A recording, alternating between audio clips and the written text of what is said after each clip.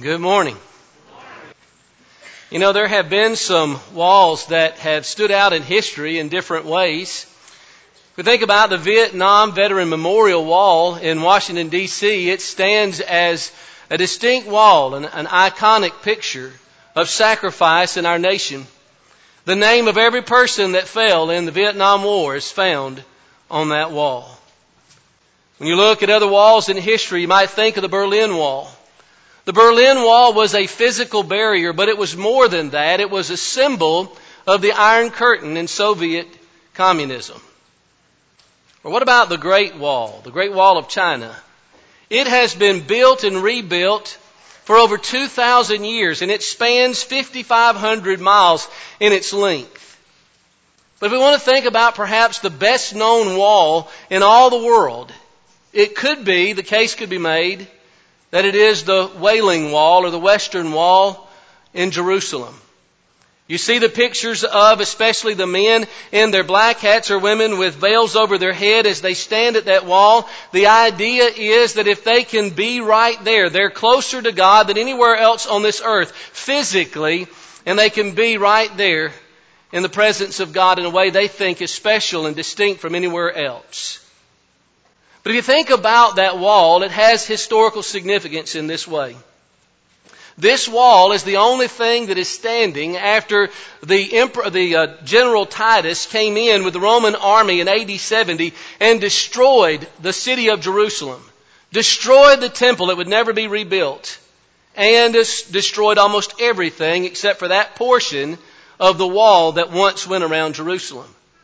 Now that wall belonged to the second temple, Herod's temple it's called, named for Herod the Great. He was the one that started that temple project and finished it in 19 BC. But I want us to think about the ancestor to that wall and to that temple and to that complex. To do that, you've got to go several hundred years before, to the time of Solomon, about 900 BC, when the first temple was constructed. This was done by God's design and with His instructions. And as they built that temple, it was the place where God settled and put His presence there. And so the people of God came on their festivals 3 times a year, their special feasts, and they offered up worship to God. It was the place of symbolic representation of God. But throughout time, because of the disobedience of God's people, God allowed enemies to come in. And if we think about 586 BC, that's when Nebuchadnezzar, the king of Babylon, this reigning, ruling power of the Babylonian Empire, comes in, and Nebuchadnezzar destroys the temple and he leaves the walls in ruins. And after 70 years of captivity, the people come back and they are faced with some restoration movement ideals that God gives them, and one of those is to rebuild the walls around Jerusalem. We think about what's symbolized by the walls of an ancient city, we understand and appreciate it more. The walls that go around a city in ancient times are the first and the best line of defense against enemy invaders and armies. And so when we get to Nehemiah, we have the work of the great builder, Nehemiah, who is tasked by God to rebuild the walls around Jerusalem. As we read just a moment ago in Nehemiah 6, verse 15 and 16, as Dale read that to us so well, there we see that the job was completed. But that is not to say that the work was not without opposition. We read in the book of Nehemiah, and those opponents have names. They bear names like Sanballat and Tobiah and Geshem the Arab and other enemies. Nehemiah 6 and verse 1. Those enemies took on the form of a priest named Deliah and a prophetess named Noadiah. Nehemiah chapter 6, verse 10 and verse 14. But if you'll notice, these enemies, by and large, did not carry weapons in their hands. The weapon that they used was their tongue, but the tongue is a deadly and dangerous weapon, isn't it? The writer James would tell us about that. He says that the tongue is a fire. So is it set among our members that it stains the whole body. It sets on fire the course of nature and is set on fire by hell. Every beast and birds And serpents and things of the sea is tamed and has been tamed of mankind. But the tongue can no man tame. It is an unruly fire, full of deadly poison. James chapter 3, verse 6 through verse 8. I want you to notice with me that these enemies that come against Nehemiah have some weapons, but it's not in their hands, it's in their mouths. And you begin to see those different tactics that they use.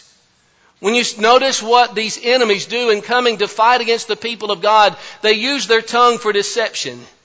In Nehemiah chapter 6 and verse 2, the Bible says that these Sanballat, Tobiah, and Geshem, they call to Nehemiah, send a letter to him and say, we would like for you to meet us in the villages of in the plains of Ono.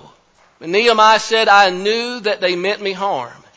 They sent out a very kind-spirited letter, and they're saying, please meet with us.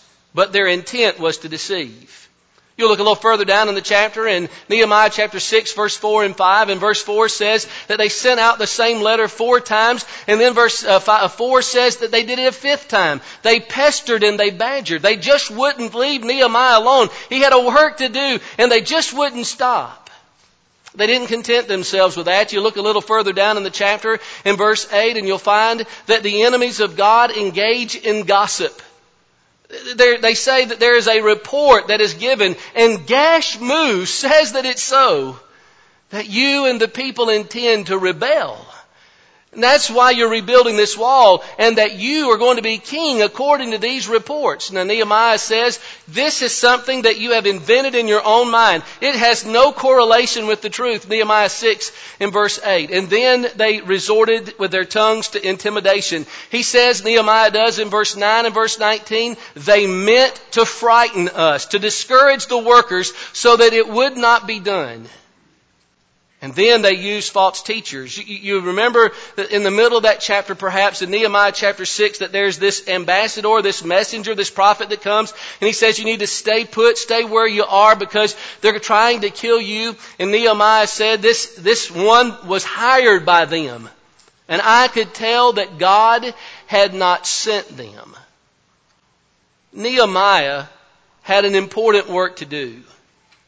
And it was so important that God had given him very specific instructions. But there were plenty of people all around who did not want to see that work get done. When we look at the work that God has given us to do, you'll notice the title of the lesson that we're talking about building walls for God. Certainly that's in a figurative sense. We are helping to build the walls of Zion and that spiritual kingdom, the church. And with the task that we've been given to do, it's so important, it must succeed. We can be sure that there are enemies who do not want to see it be done, as there has always been against the people of God in trying to do the work of God. So how do we rise up and build when there's opposition? Well, we can learn from Nehemiah at least 4 things that we can do in order to be successful builders for God. The first thing that we have got to do is that we have got to avoid distraction. You remember when I said that those enemies called out to Nehemiah and said, we'd like for you to come down to the plains of Ono so that we can meet with you? Nehemiah gives an answer. He was focused on the task at hand. He says, why should I leave this work and come down to you? Why should the work stop? Now Nehemiah wasn't being a snob. He's not saying that these people are beneath them. Verse 4 tells us that he had wind of their ulterior motives. Nehemiah understood that he had a work to do and he could not leave it. That it was a work, that it was a great work, and that to leave it he would have to go down from that work. As we read through what happens in Nehemiah chapter 6, we are impressed with the fact that he would not be distracted no matter what. You know, the task was not without its difficulties. What he had to do was he had to rebuild the walls. He had to hang gates. And they had done that much by Nehemiah chapter 6 and verse 1. But the doors still had to be set in place. At every stage along the way, we will notice how Nehemiah faced the opportunity to be distracted. In Nehemiah 2 verse 13, he comes and he surveys the wall at night. Nebuchadnezzar had left it in ruins. It was so bad in places that he had to skirt around it, that it was in rubble. Nehemiah 2:13.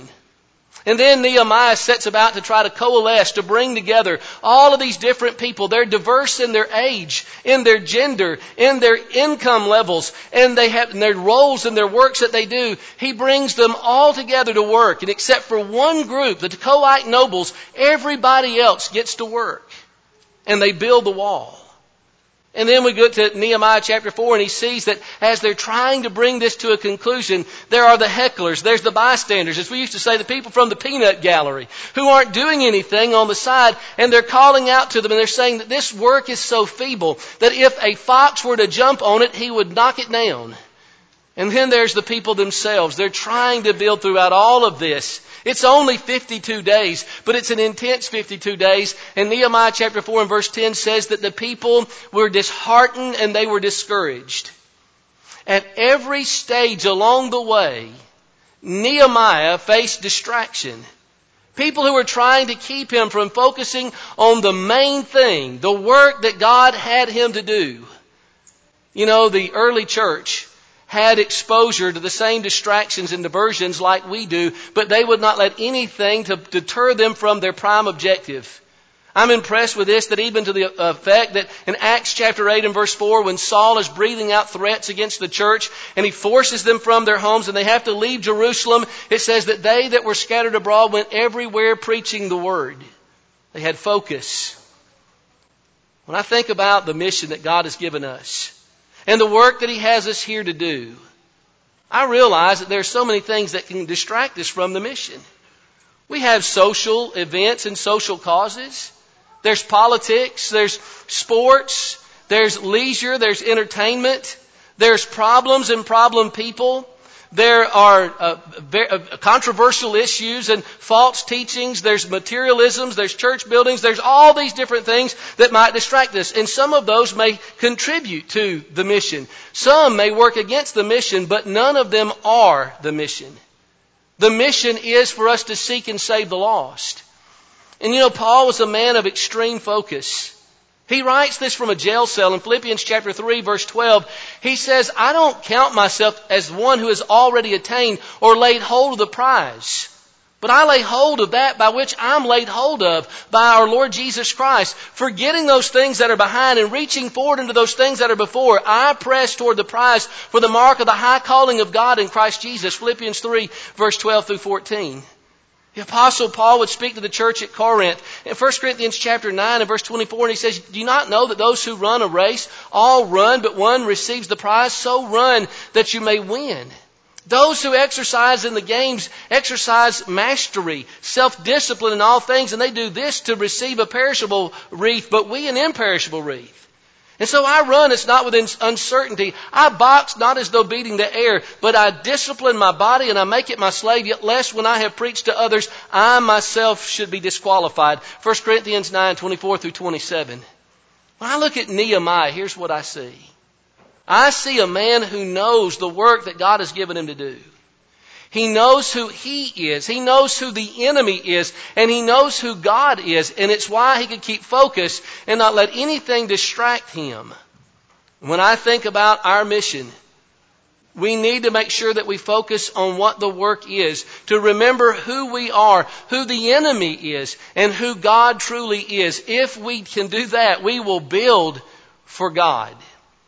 But then second, if you're going to build for God, not only must you avoid distraction, but you've also got to correct misinformation. We see that in Nehemiah chapter 6 and verse 8. When you look at Nehemiah, Nehemiah is not trying to protect himself. He doesn't care about himself personally. It's the work of the Lord and the word of the Lord. There are things being said that just were not true. And he had to correct that. You know, I think that's one of the graces that's very difficult for us to determine in this life. When we think about the harmfulness of rumor and hearsay and gossip, the book of Proverbs is very clear that a slanderous person stirs up strife, Proverbs 11 and verse 13, and a gossip separates intimate friends, Proverbs 16 and verse 28. Nehemiah faces Sanballat in Nehemiah 6 and verse 8. And they say, we hear all these things that are going on. And Nehemiah says, you've invented it in your own mind. It's a difficult grace to know when do you answer and when do you ignore. In the book of Proverbs, for example, in Proverbs 26 in verse 4, it says, "Do not answer a fool according to his folly, or you will be like him. Answer a fool in the way that his folly deserves, so that he'll not be wise in his own eyes." Isn't that the challenge? When do we ignore those things that are not true? And when do we engage and help somebody so that they can see that what is being said is not so? I think the New Testament makes that very clear for us. The uncomfortable truth is that sometimes we may have to take one for the ultimate team for our Lord. In 1 Peter chapter 2, verse 21, Peter speaks to the Christians who are striving to do right in a world that's going wrong. And in the face of that, Peter says, as you suffer in this life for living the Christian life, I want you to look to the perfect example. He says, "For even hereunto were you called, that like as Christ suffered for us, leaving us an example that we should follow in his steps, who did no sin, neither was there any deceit found in his mouth, who when he was reviled not again, who when he suffered he threatened not, but he kept on committing himself to him who judges righteously." 1 Peter 2, verse 21 through 23. "He endured such hostility of sinners against himself because of the mission, the building mission that he had." Hebrews 12 and verse 3. And so our Lord tells us in trying to pursue true righteousness, He says there may come a time where you have to take a loss so that the cause of Christ can go forward. You may have to suffer personal hurt so that Christ's cause can succeed. That's what He's saying to us in Matthew chapter 5, verse 39 through 42. But what about when the word of the Lord is threatened? When the work of the Lord is facing the possibility of disruption so that it can't go forward?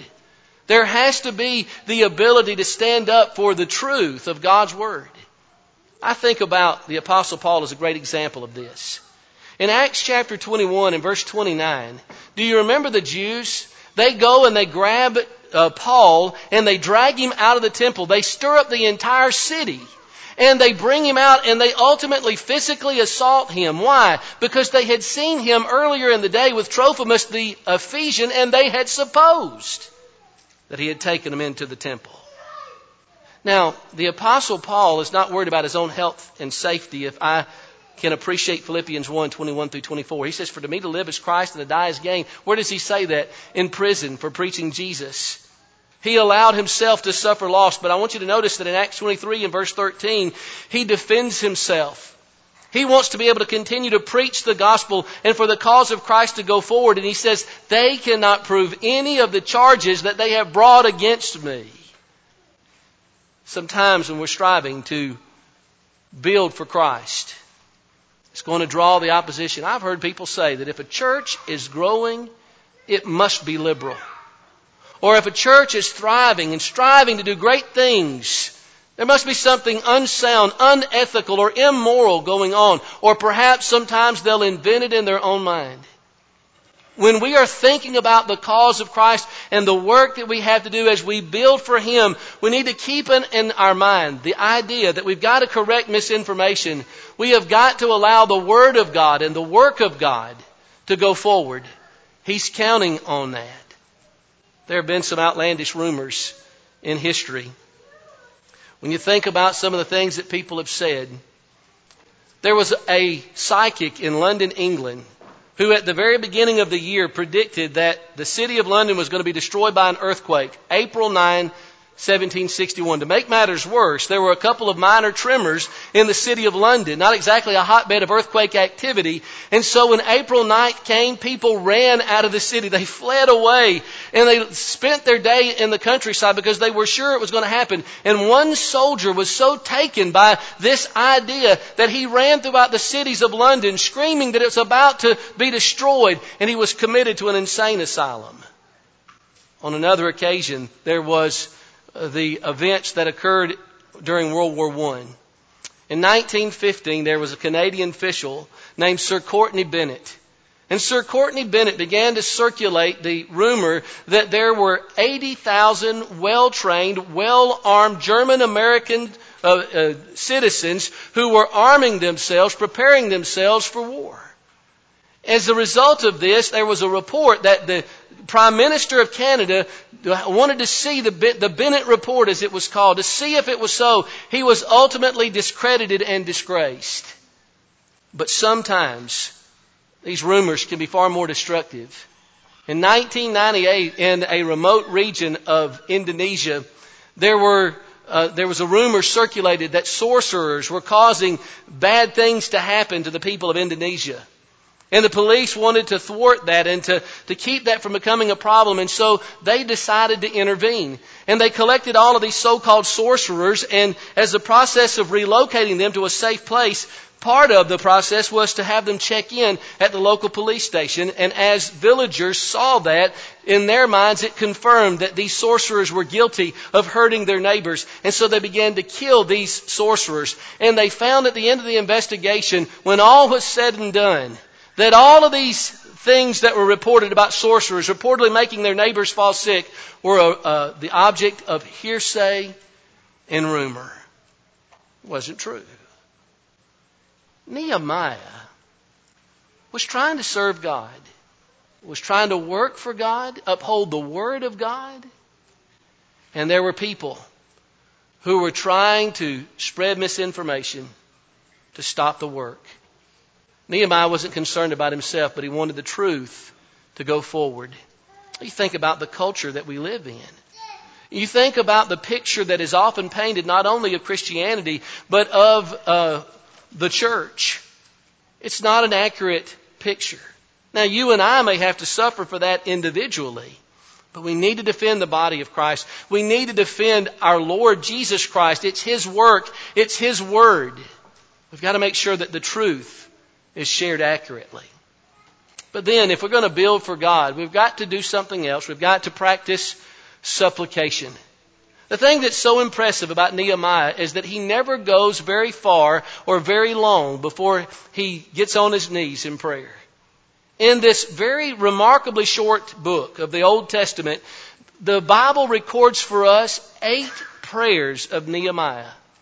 Nehemiah prays for his brethren. Chapter 1, what an example. He prays for wisdom. Oh, he needed it in the work he was doing. Chapter 2.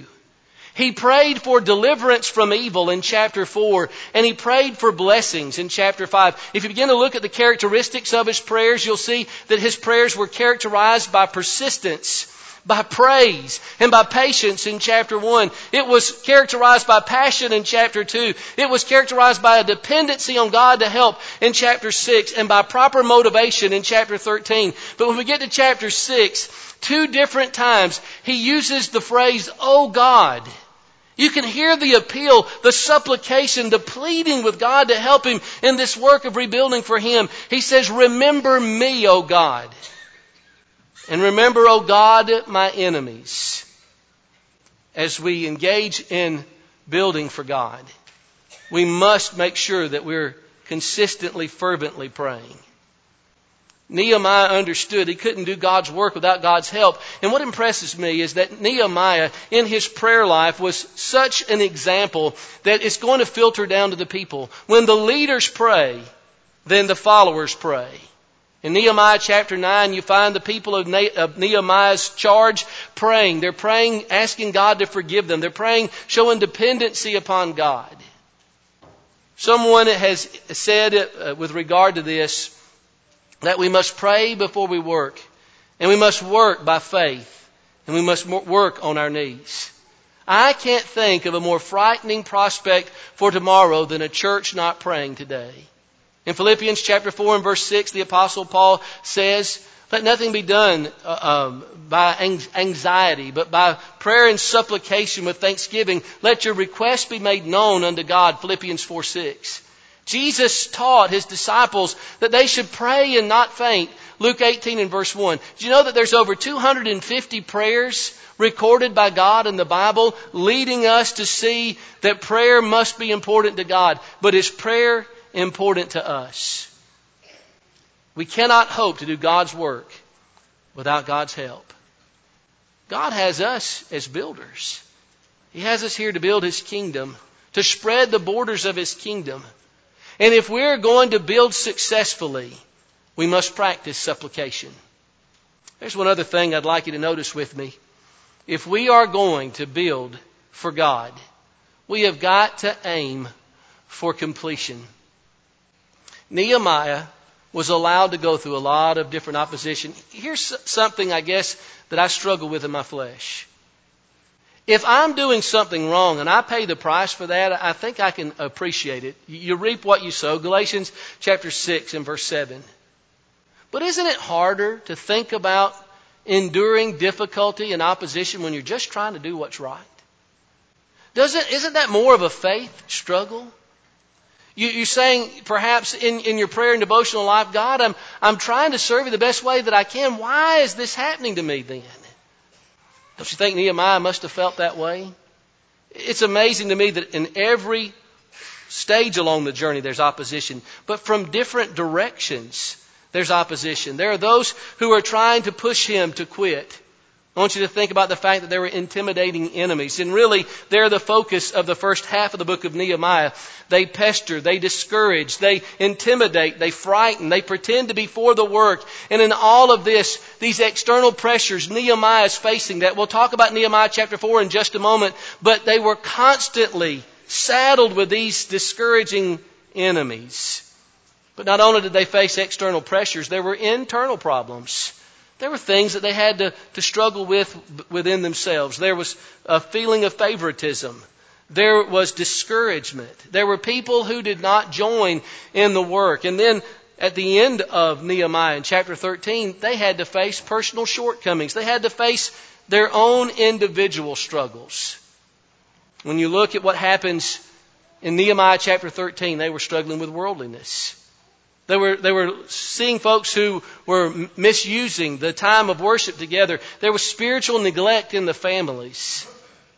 When you look at Nehemiah, he refused to give up because he had a goal in mind. He aims for that.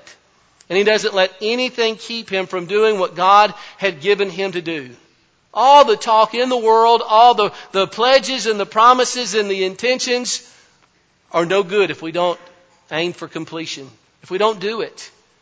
What's so remarkable and why I believe that Nehemiah is in the Bible is to show us that it's possible to plan, to execute the plan, and to enjoy success as you seek God's will first and you follow through and you do what He's told you to do. When you look at Nehemiah's circumstance and they face those different opponents, you watch what happens in Nehemiah chapter 4, verse 15 through 20. No wonder they're going to succeed because everybody did their part. In Nehemiah 4, 15 through 20, it says that each man went to the wall, each one to his own work. You know what we're doing on Wednesday nights? It's been exciting to me to hear these different vision groups that have stood before us and have talked to us. We've got 2 more this Wednesday night. They're talking about the emphasis of this work and the direction that we're trying to go. We're trying to fulfill the vision statement of reaching out to the lost of this community and helping them to go to heaven as we build a closer church family. And we're going to do that by emphasizing what's important.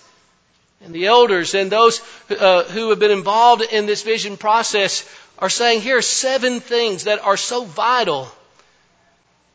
We're going to try to lead out in that. That's what those vision groups are saying, those teams.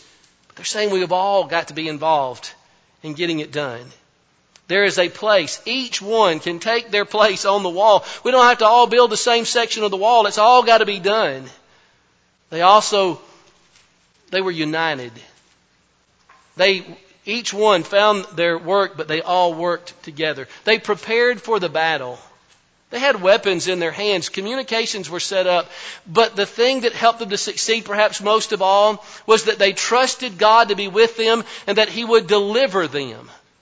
A phrase that's found 20 times in the book of Nehemiah is our God. They had their focus on God. They knew that they could complete with God on their side. What is it that Paul said in Romans 8 and verse 31? If God be for us, who can be against us? There's no objective that we can have. There's no ambitious goal that can be set for us that's beyond our reach if it's within the will of God and if we have God's help to do it.